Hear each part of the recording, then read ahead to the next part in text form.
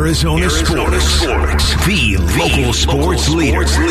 Burns and Gambo. The 4 o'clock reset. Brought to you by Collins Comfort AC and Plumbing. Proud home services partner of the Arizona Cardinals. 4 o'clock reset. And away we go at the halfway point to the Burns and Gambo show. Everything going on in sports. We call it the 4 o'clock reset. We start with the latest on the Cardinals coaching news. According to reports, Dallas Cowboys defensive coordinator Dan Quinn will have a second interview with the Cardinals today after interviewing virtually on Saturday. Cardinals legend Larry Fitzgerald said this about Dan Quinn on his Let's Go podcast back during the season in October. He'd be number one, in my opinion. There's no question about that. You know, what he's done, obviously his experience, and he did really good in Atlanta. And, you know, had he, run the football a little bit more, he'd have a Super Bowl championship. So I don't think it's be much longer until Dan Quinn will be back on the sidelines as a head coach of the National Football League. But I think for him, most importantly, is finding the right situation. You know, you don't want to go to a team where you don't have a quarterback, you don't have a chance to win. You want to be in a place where, you have a legitimate shot. And those type of jobs are very difficult to come by because they don't turn over often. Nice little passive-aggressive shot there, right, Larry Fitzgerald? If you just run the ball more, you wouldn't want a Super Bowl. Does anybody ever say, if you just tackled James Harrison, the Cardinals would have had a Super Bowl? God, you couldn't catch that guy? Come on. Yeah, you just ran James Harrison out of bounds, Vince. You just would have tackled him. You had 100 yards. Calling the kettle black. You had 100 yards to tackle a guy. You only got to do 100 yards. Just tackle him. Ease up. I would think that Larry Fitzgerald does have influence over Michael Bidwell. Those two have a very close relationship, a super close relationship.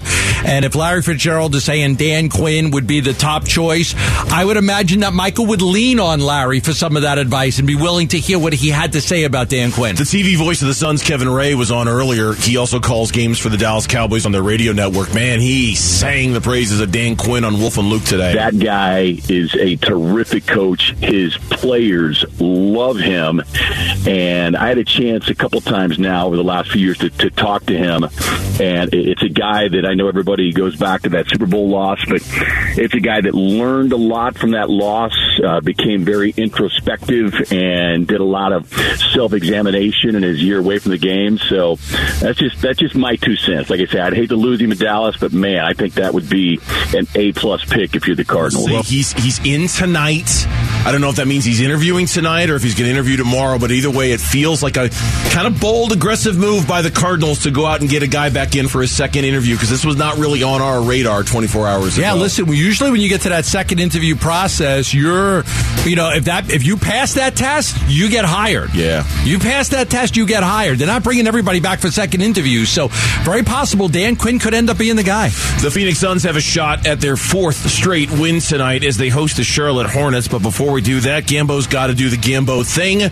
Some Suns rumors that he needs to shoot down right now. There was a story today from Mark Stein, a guy that we both like and really respect in terms of his ability to cover the NBA, suggesting the Suns are focused on their post-Chris Paul future and maybe interested in guys like Terry Rozier, Emmanuel Quickley of New York, or Fred VanVleet of Toronto. You Gambo'd those earlier today. Yeah, there is a Twisted Sister song called Shoot 'Em Down. Might have to start playing that sometimes.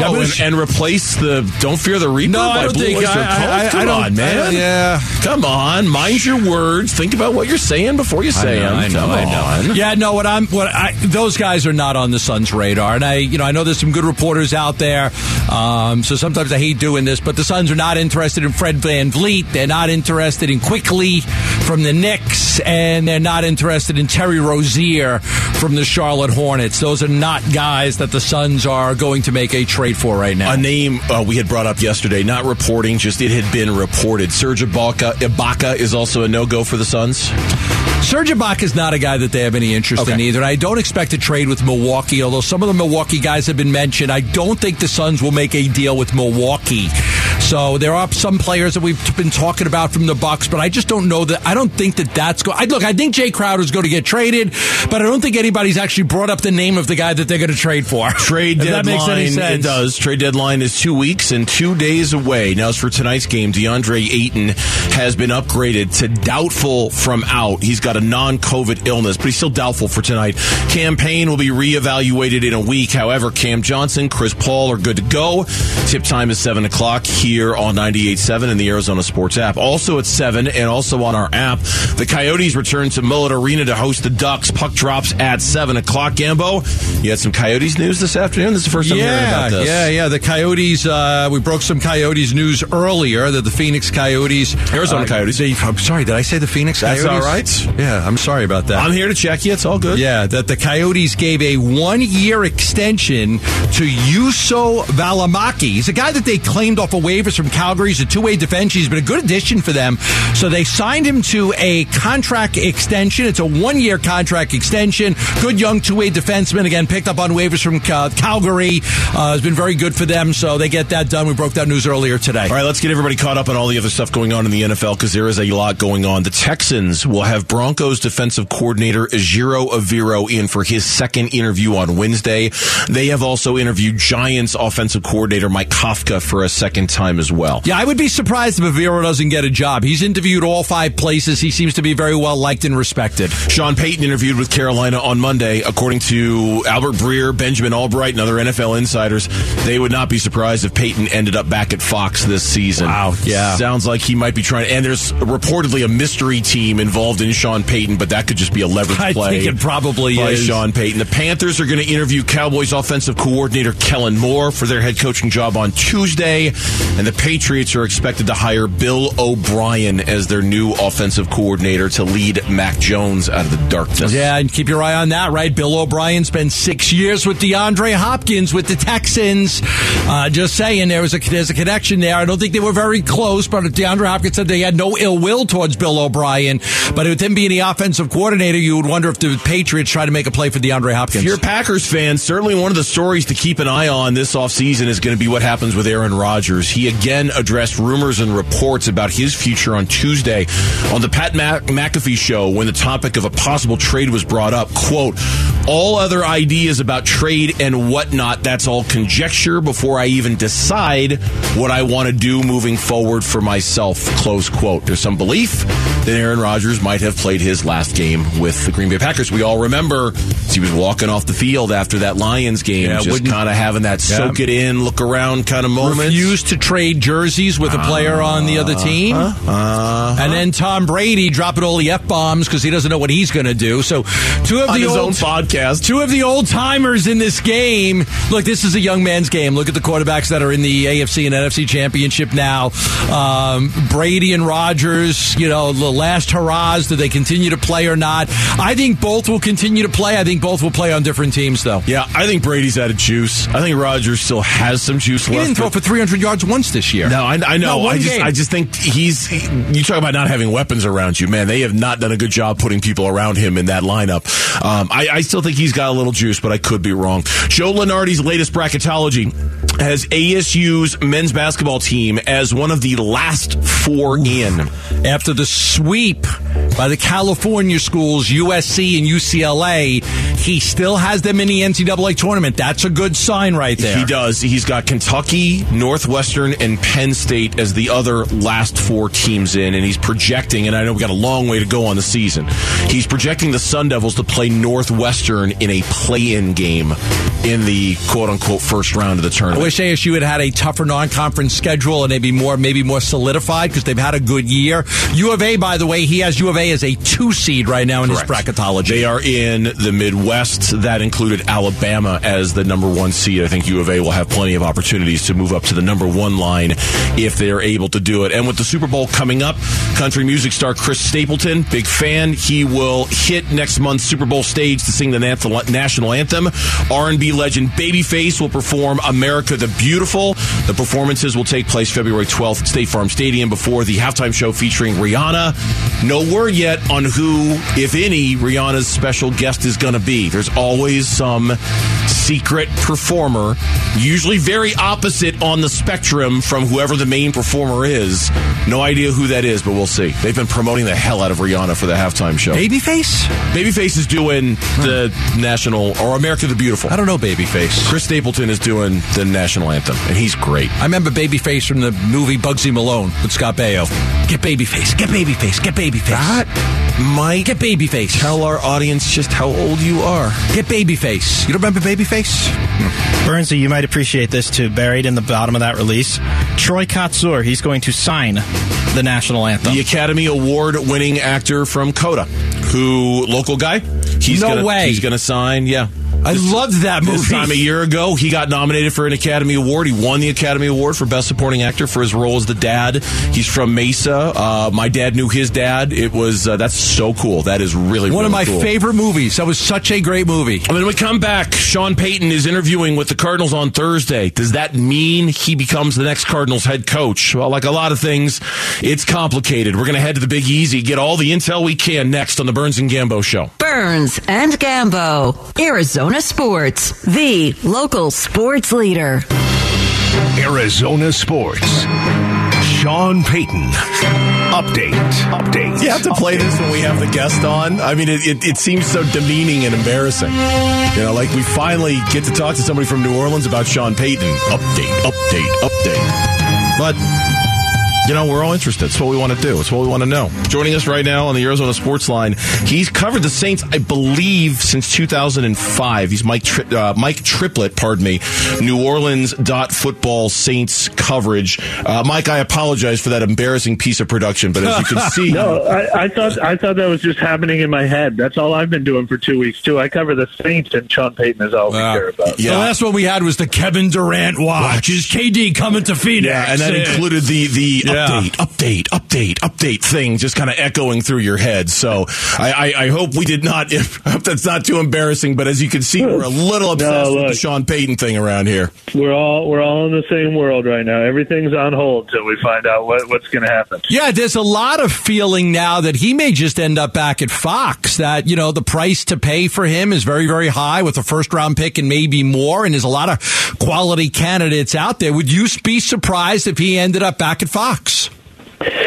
Yeah, I mean, obviously the momentum shifts constantly in this thing. I thought originally when there were only 5 openings, and that they weren't, you know, necessarily the ones that you would have thought would have been number one on his wish list. The Chargers would have been, the Cowboys might have been, longtime rumored partnership there. I thought, oh, maybe this won't be the year. But the fact that he's lined up interviews with 4 teams, that those 4 teams have all agreed to at least some level of trade compensation with the Saints, it shows a level of interest here that was not I'm not going to bother interviewing there. I'm not going to bother picking up the phone. We're not going to bother flying him in for an interview because he costs too much.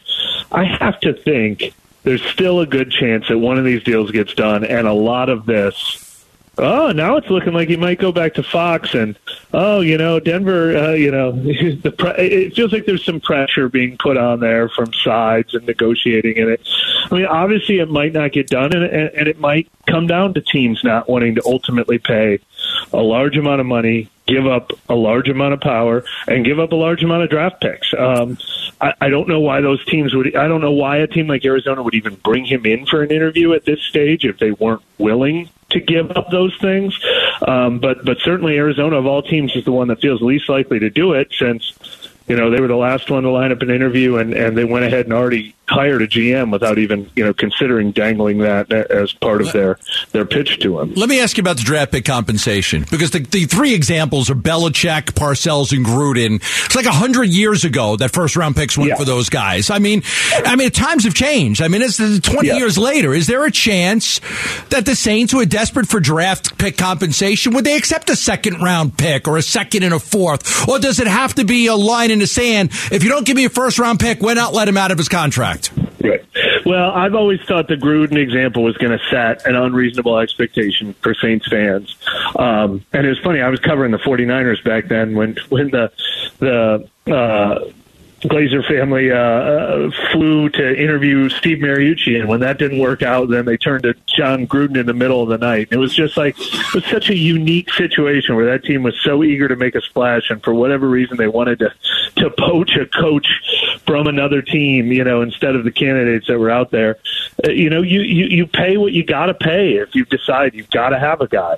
that doesn't mean that an arbitrator would say, no, all coaches cost 2 first-round picks and 2 second-round picks. I mean, Mike Holmgren went to Seattle for a second-rounder. And then lesser coveted guys, Bruce Arians and Herm Edwards, went for like day 3 picks. So nobody talks about those ones. They talk about the top of the market. But look, the market will set itself. I mean, if teams aren't willing to give up a first-rounder, the Saints are going to have to rethink their strategy, and if they go ahead and do this again next year. But from everything I've heard, I think it's going to be a first-round pick, or at least what the Saints are sort of saying is the price of admission here is a first-round pick, or the equivalent of a first-round pick, if you've got to package some picks together on a trade chart to make it a first-round pick, plus a little more. So I don't think they're demanding the 3rd pick overall from Arizona, but maybe if they want Arizona's first next year, then it would also cost a 2nd and 3rd, or something along those lines. I've heard that they didn't even set it's these exact picks when they talked with teams, but I bet it would have to add up to something like the 15th pick on a trade chart. Mike Triplett, who covers the Saints for NewOrleans.football, our guest here on the Burns and Gambo show. He's joining us from New Orleans. He's been covering the Saints since 2005, so he's obviously very dialed in. And that kind of speaks to what I wanted to ask you about. You sort of covered it, is if we're looking at this, and I think I read in one of your reports or in somebody's report that Mickey Loomis is quite the poker player, and there does feel to be like a bluff element to this of, this is what I'm going to take. I'm not going to take anything less. But at the end of the day, would you rather have something for Sean Payton, or would you rather have nothing for Sean Payton? Evaluate, the guy, evaluate Mickey Loomis's level of bluffness when it comes to something like this. Well, he's got the leverage right now, which is fine. We hold his rights. We can say no. We hold his rights for 2 more years. So I think he's gonna play this one pretty strict this year. Now, I've actually been talking with my partner at NewOrleans.football and having Twitter conversations, having podcast conversations. We disagree a little bit. I worry about how much that leverage goes away next year. Mm-hmm. He says he doesn't think the leverage will change much next year because, a team's got to pay what a team's got to pay. If a team wants Sean Payton, they'll pay it. Next year, though, Mickey Loomis does have to debate just how strict he wants to be because next year's the deadline year. But this year he can be strict. This year he can say, hey, I'll take my chances again next year. If nobody's willing to give up a first-round pick this year, then nobody gets Sean Payton. And I think he will hold to that. You know him. I'm not going to sit here and pretend like you're a mind reader or you know him so well you can predict what he's going to do, Mike. But from an Arizona perspective, how likely do you think that is at the end of the day? Or is Denver truly the leader in the clubhouse when it comes to his services? No, I mean, I think a strong argument can be made that Arizona has the best roster of any. Now, I don't know exactly what Sean Payton thinks of Kyler Murray. I don't know exactly what he thinks of Kyler Murray injured.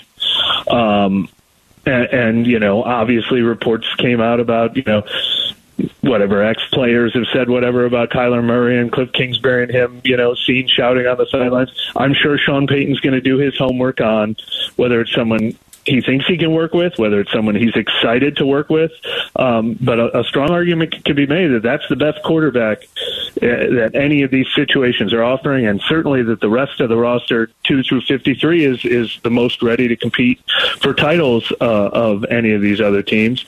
Location is obviously great for him, wanting to be close to LA, wanting to be in warm weather, if any of that stuff matters. But I really think his ability to win matters more than anything else.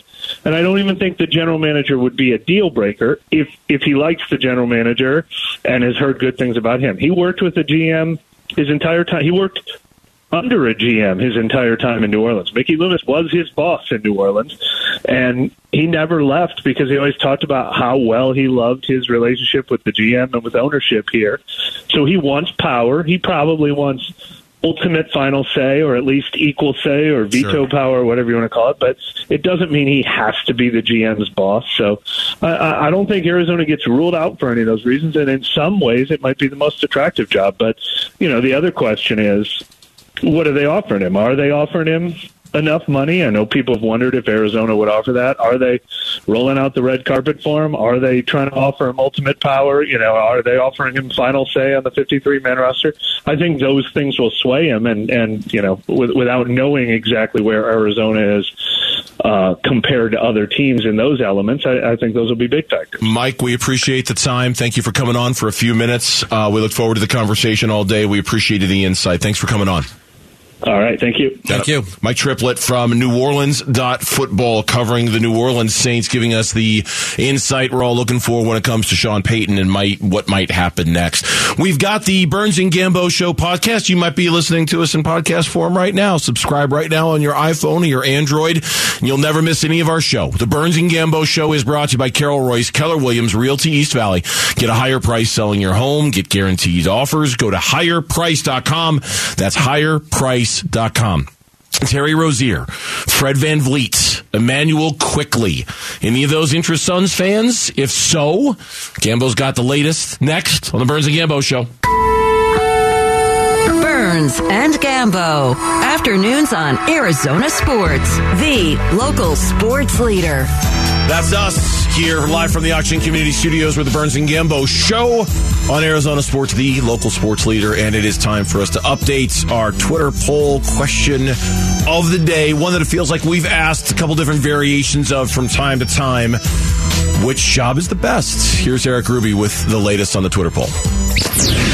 Burns and Gambo need to know Twitter poll update. Presented by Sanderson Ford. Scott Rubes. Well, we've got 5 head coaching openings around the NFL. The Cardinals, the Texans, the Broncos, the Panthers, and the Colts. Out of those 5, where does Arizona rank as far as desirability goes? Are they a top 2 most desirable franchise? 3, 4, 5? You guys know the ranking. Yeah, again, beauty is in the eyes of the ball. If you asked every single coach that's been interviewed for a job to list which job is the best, they don't have a different, nobody's going to have the same set of, if doubt. you went to a Vero, his top 5 would be different than Sean Payton's top 5, who might be different from Dan Quinn's top 5. So it is a very difficult thing to do, right? I mean, beauty is in the eye of the beholder. There may be a lot of things about Arizona that somebody likes over somewhere else.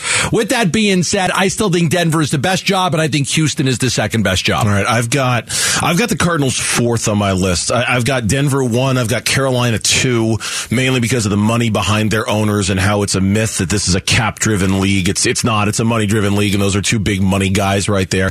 It's debating the Texans and the Cardinals at 3rd and 4th, and I'm begrudgingly going with the Texans just because their draft pick situation is great. The blank slate they have at quarterback is great. They have some good young players that kind of showed themselves last year.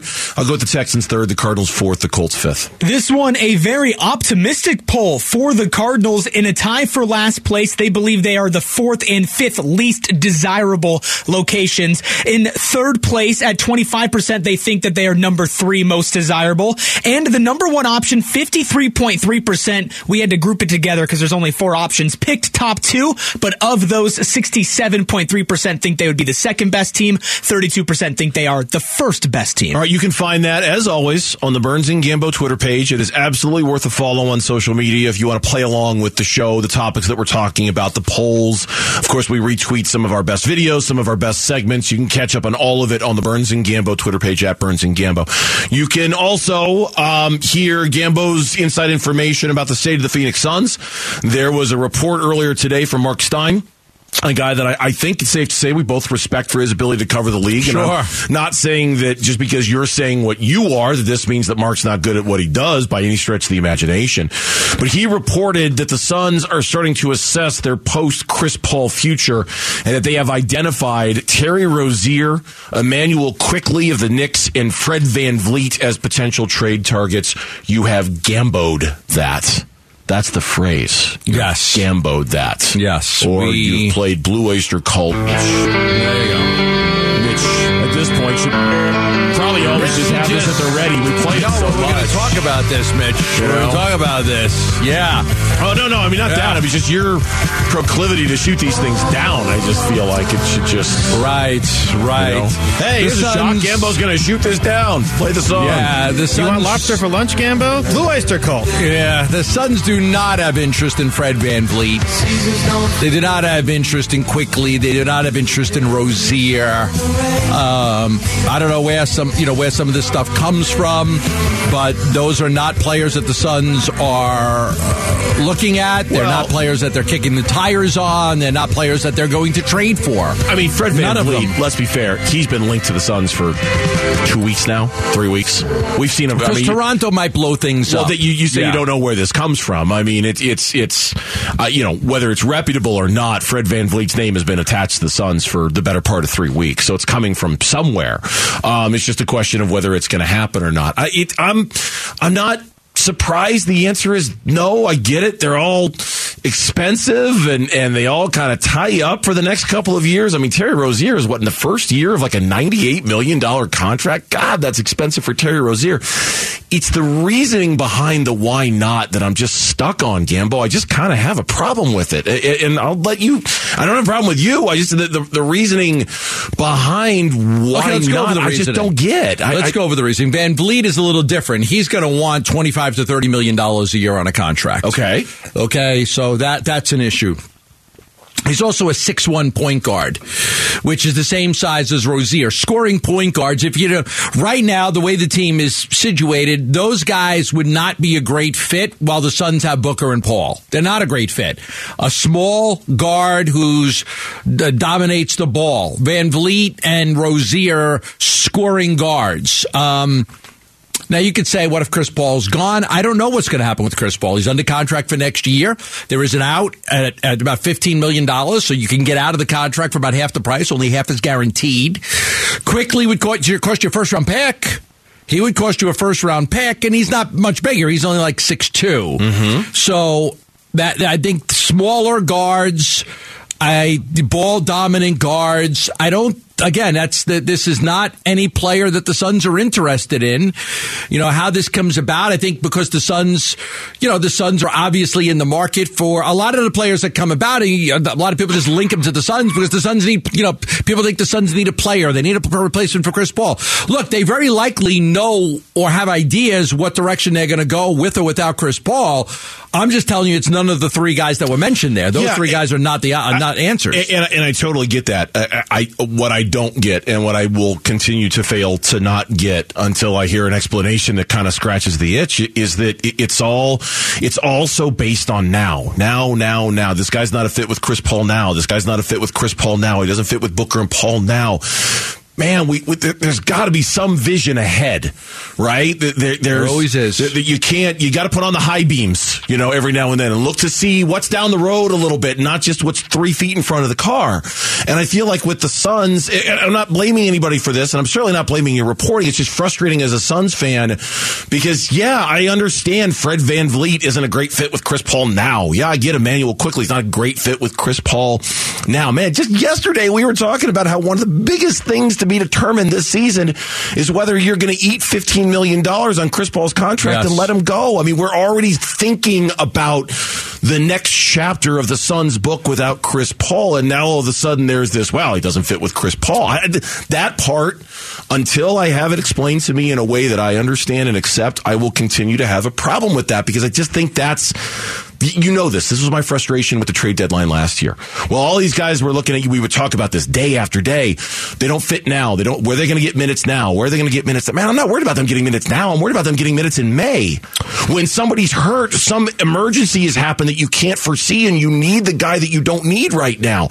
That's the frustrating part to me as a Suns fan, Gambo. No, I get it. Frustrating. Listen, there are two paths you can go by, but in the long run, and there's still time to change the road you're on. Like, there is. So is that your default, is to quote Led Zeppelin's Stairway to Heaven? There's still time to change the road you're on. I don't know what they're going to do with Chris Paul. There are two paths that they can go by. They can keep him or they can move on from him. Which path they take, I don't know. And there is time to make that decision for them, what they're going to do. I am sure there are contingency plans that the Phoenix Suns are looking at, several of them, that if they decide to move on from Chris Paul, here's what they think they need to do. I just don't think paying Fred VanVleet $25 to $30 million is an option, or getting Terry Rozier is an option, or Quickly. I don't know who the option is, but it's not those guys. Now, again, there are so many players in the league, and, I know I shoot down these rumors, and, I'm fortunate that I can do that. and be correct on that, because the Suns are not going after any of those three players. But to this point, I'm not really sure which guy they are. People ask, well, who are they going after? I don't know. I can check on the names that come about and tell you if they're interested or not. The Suns were interested in Rui Hachimura. They were. They had conversations with Washington. I won't shoot that down. We don't have to play Blue Oyster Cult. He went to the Lakers. We'll discuss that later. But these three players, and listen, they're all good. I loved Fred VanVleet 3 years ago when he was making $11 million a year. Yeah. I loved him. But if he wants 25 to 30, you got to look at the Suns paying four guys. They're paying Book. They're paying Paul. They're paying Ayton. They're paying Mikal. They might have to pay Cam. You can't have a roster with seven guys making $25+ million. You just can't do it. I get that. I totally do get that. And I still have unbelievable amounts of faith in James Jones. It's just, it feels like for the last year or so, it's been a lot of status quo. It's been a lot of, they've spent money. Yeah, they've fortified the roster by investing into it financially. But what have they done to give themselves a different look? What have they done to change the equation in the last year? And Torrey Craig, Damian Lee, Josh Kogi, they barely count. They barely count. It's been so status quo for the last year, and that's frustrating. But what's changed is, at one point, they didn't have $30 million invested in DeAndre Ayton and 25 in Mikal and the Supermax in Book. And then they were able to do other things. But once you go down that path, we talk about this all the time with NFL quarterbacks. Once you pay Joe Burrow $50 million a year, you're limited. Once the Suns, Booker, D.A., Paul, Mikal, maybe you're limited in what you can do. You're limited to mid-level exceptions and taxpayer exceptions and getting guys on minor deals.